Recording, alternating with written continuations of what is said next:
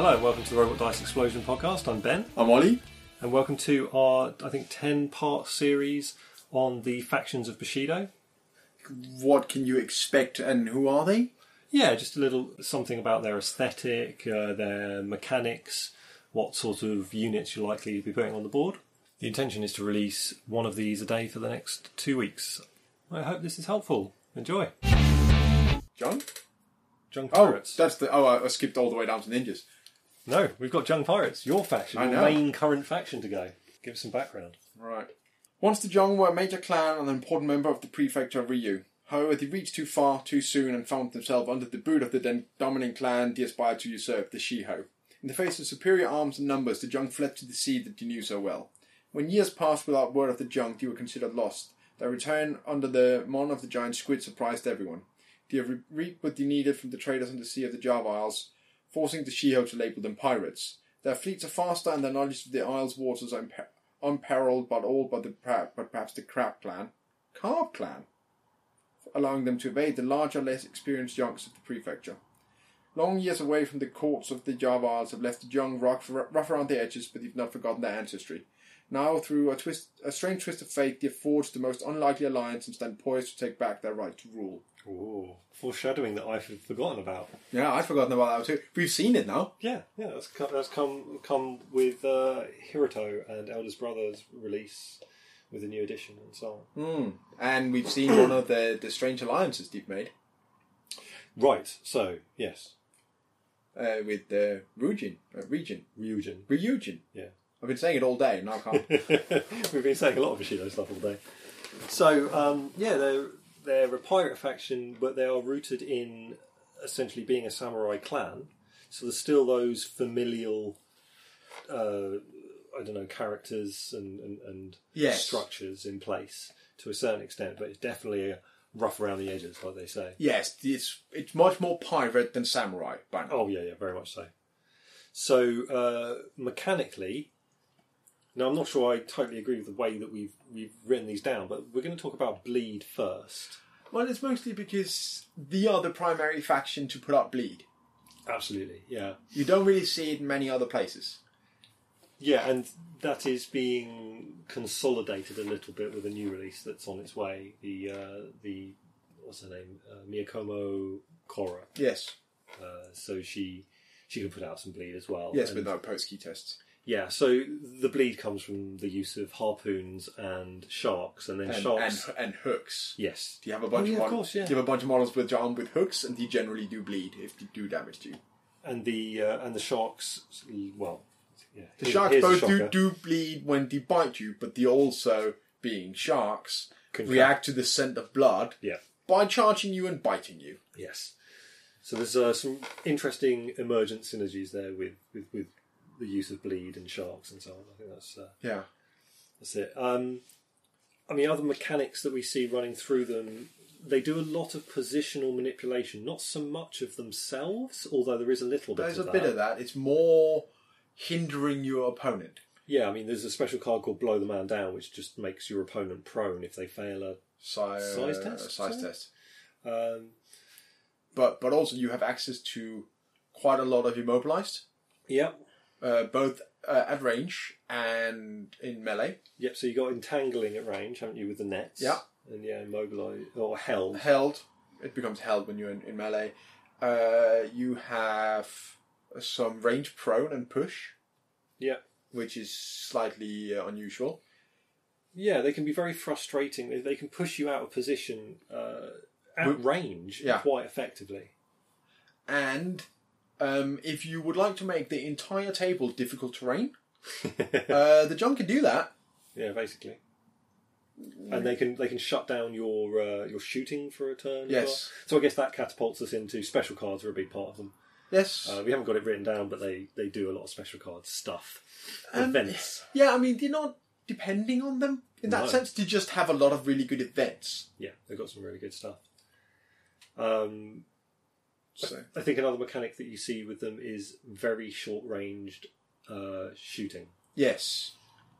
A lot of your shooting sort of caps out at 6-ish inches.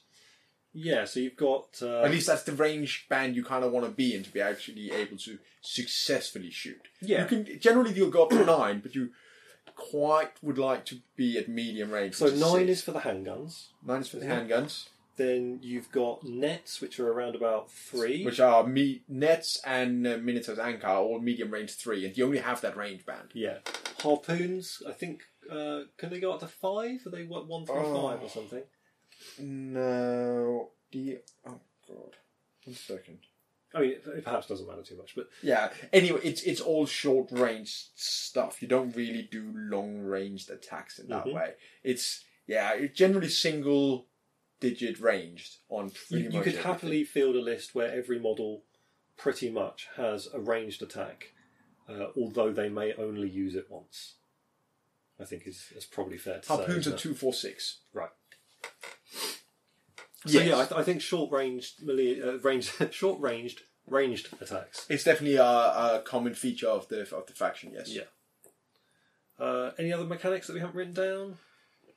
I mean, you have the sharks, for instance, have a common mechanic, but there's 3 of them. Yeah. Okay. So if we talk about what their weaknesses are, they basically don't have access to armour. There's a couple of crabs, I think, which the 2 crabs have armour, being that they're mostly made up of shell. Mm-hmm. But they're the only ones. You got 1 model with tough. Yeah. So they're not resilient. No. Then they also there's a lot of models with low key. Yes, you have. Being that it's a faction based around pirates, you have quite a lot of pirates, but they almost uniformly have 1 key. You need to get into some of the commanders to get to. Yeah, so I mean, having low key basically means you're going to be weak against opposed key tests and fear tests and so on. It also means you don't have very much key to spend during the game, because you so don't do key manipulation. Yeah, so you might boost once.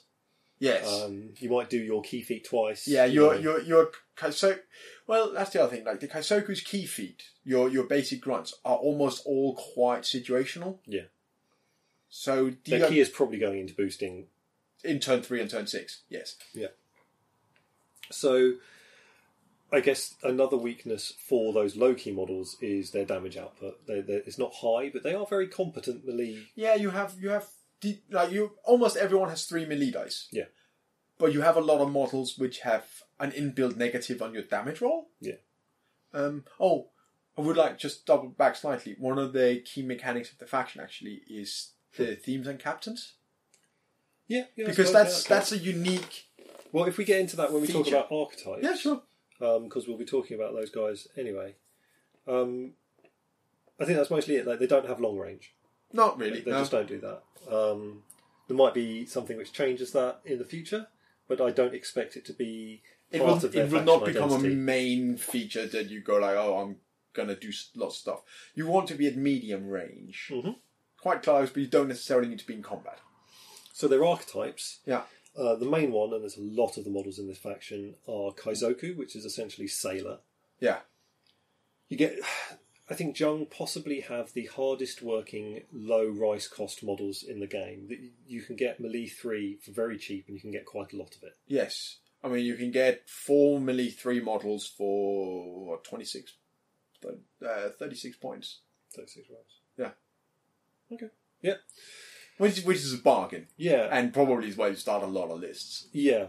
And then you get into the Kansho and the Juhin, which are essentially captains and first mates. Yes. Now, unique to Jung, I mean, they have, I think, the most theme cards out of any faction. I think so at the moment, yeah. Because they start with 3 themes, one based around each of the main ships in the Jung fleet. Yeah, each captain basically has a theme. And each of those captains is of the Jung samurai family. Yes, they are the only samurai? Yeah, I think so. So you've got Minato, Marie, and Hibiki. Yes, thank you. Each of them will have their own first mate. Yeah. And their theme will basically only allow that captain and that first mate. Yes. As well as the other restrictions and benefits that the theme provides. And one of the, as I was just about to say, like one of the key things that, which is unique to Jung, I think, is that the captain and the theme sort of works in conjunction. The theme will give a special rule to Kaizoku, and so will the captain. Yes. Yes, the captains tend to give a buff out as well.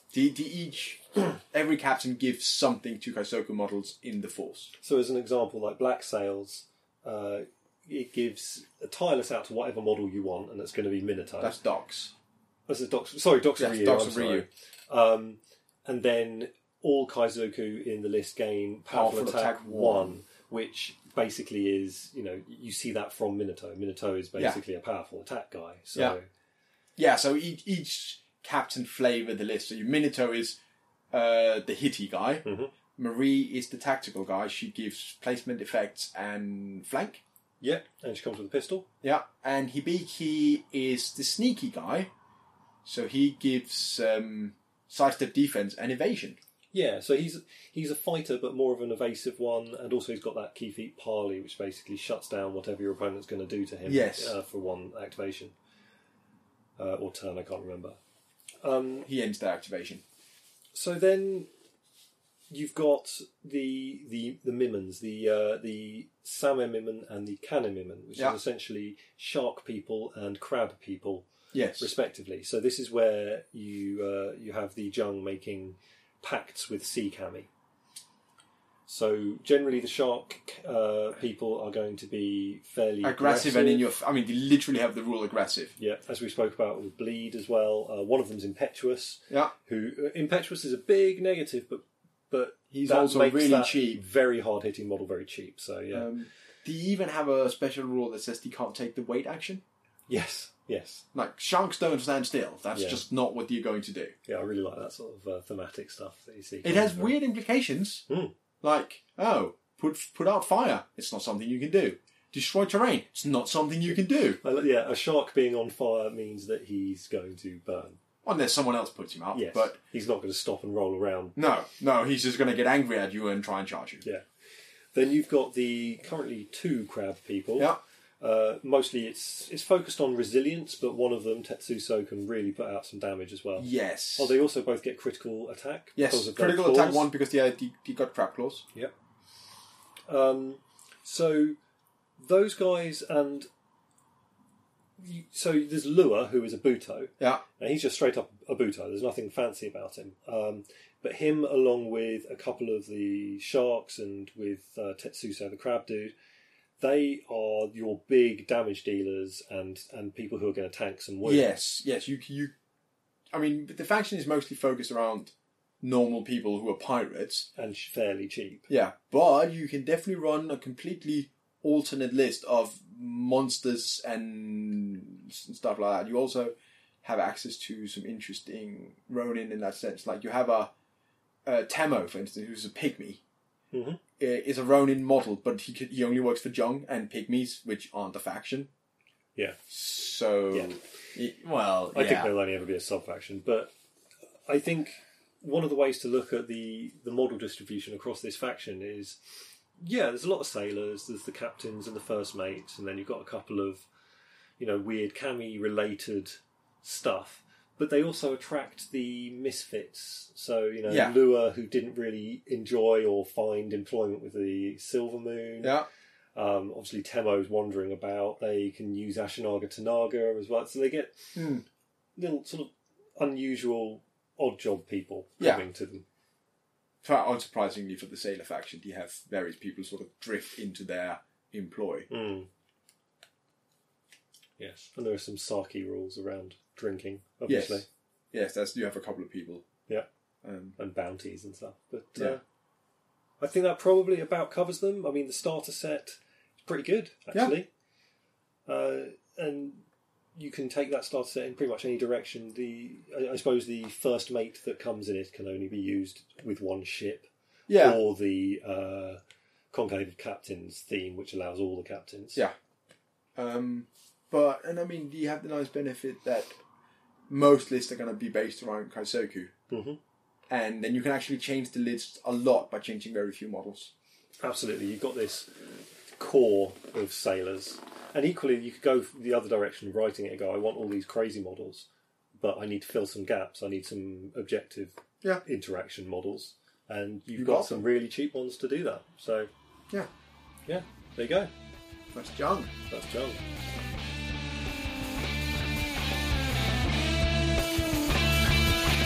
Find Robot Dice Explosion at robotdiceexplosion.com, at RDE_podcast at Twitter, and Robot Dice Explosion on Facebook.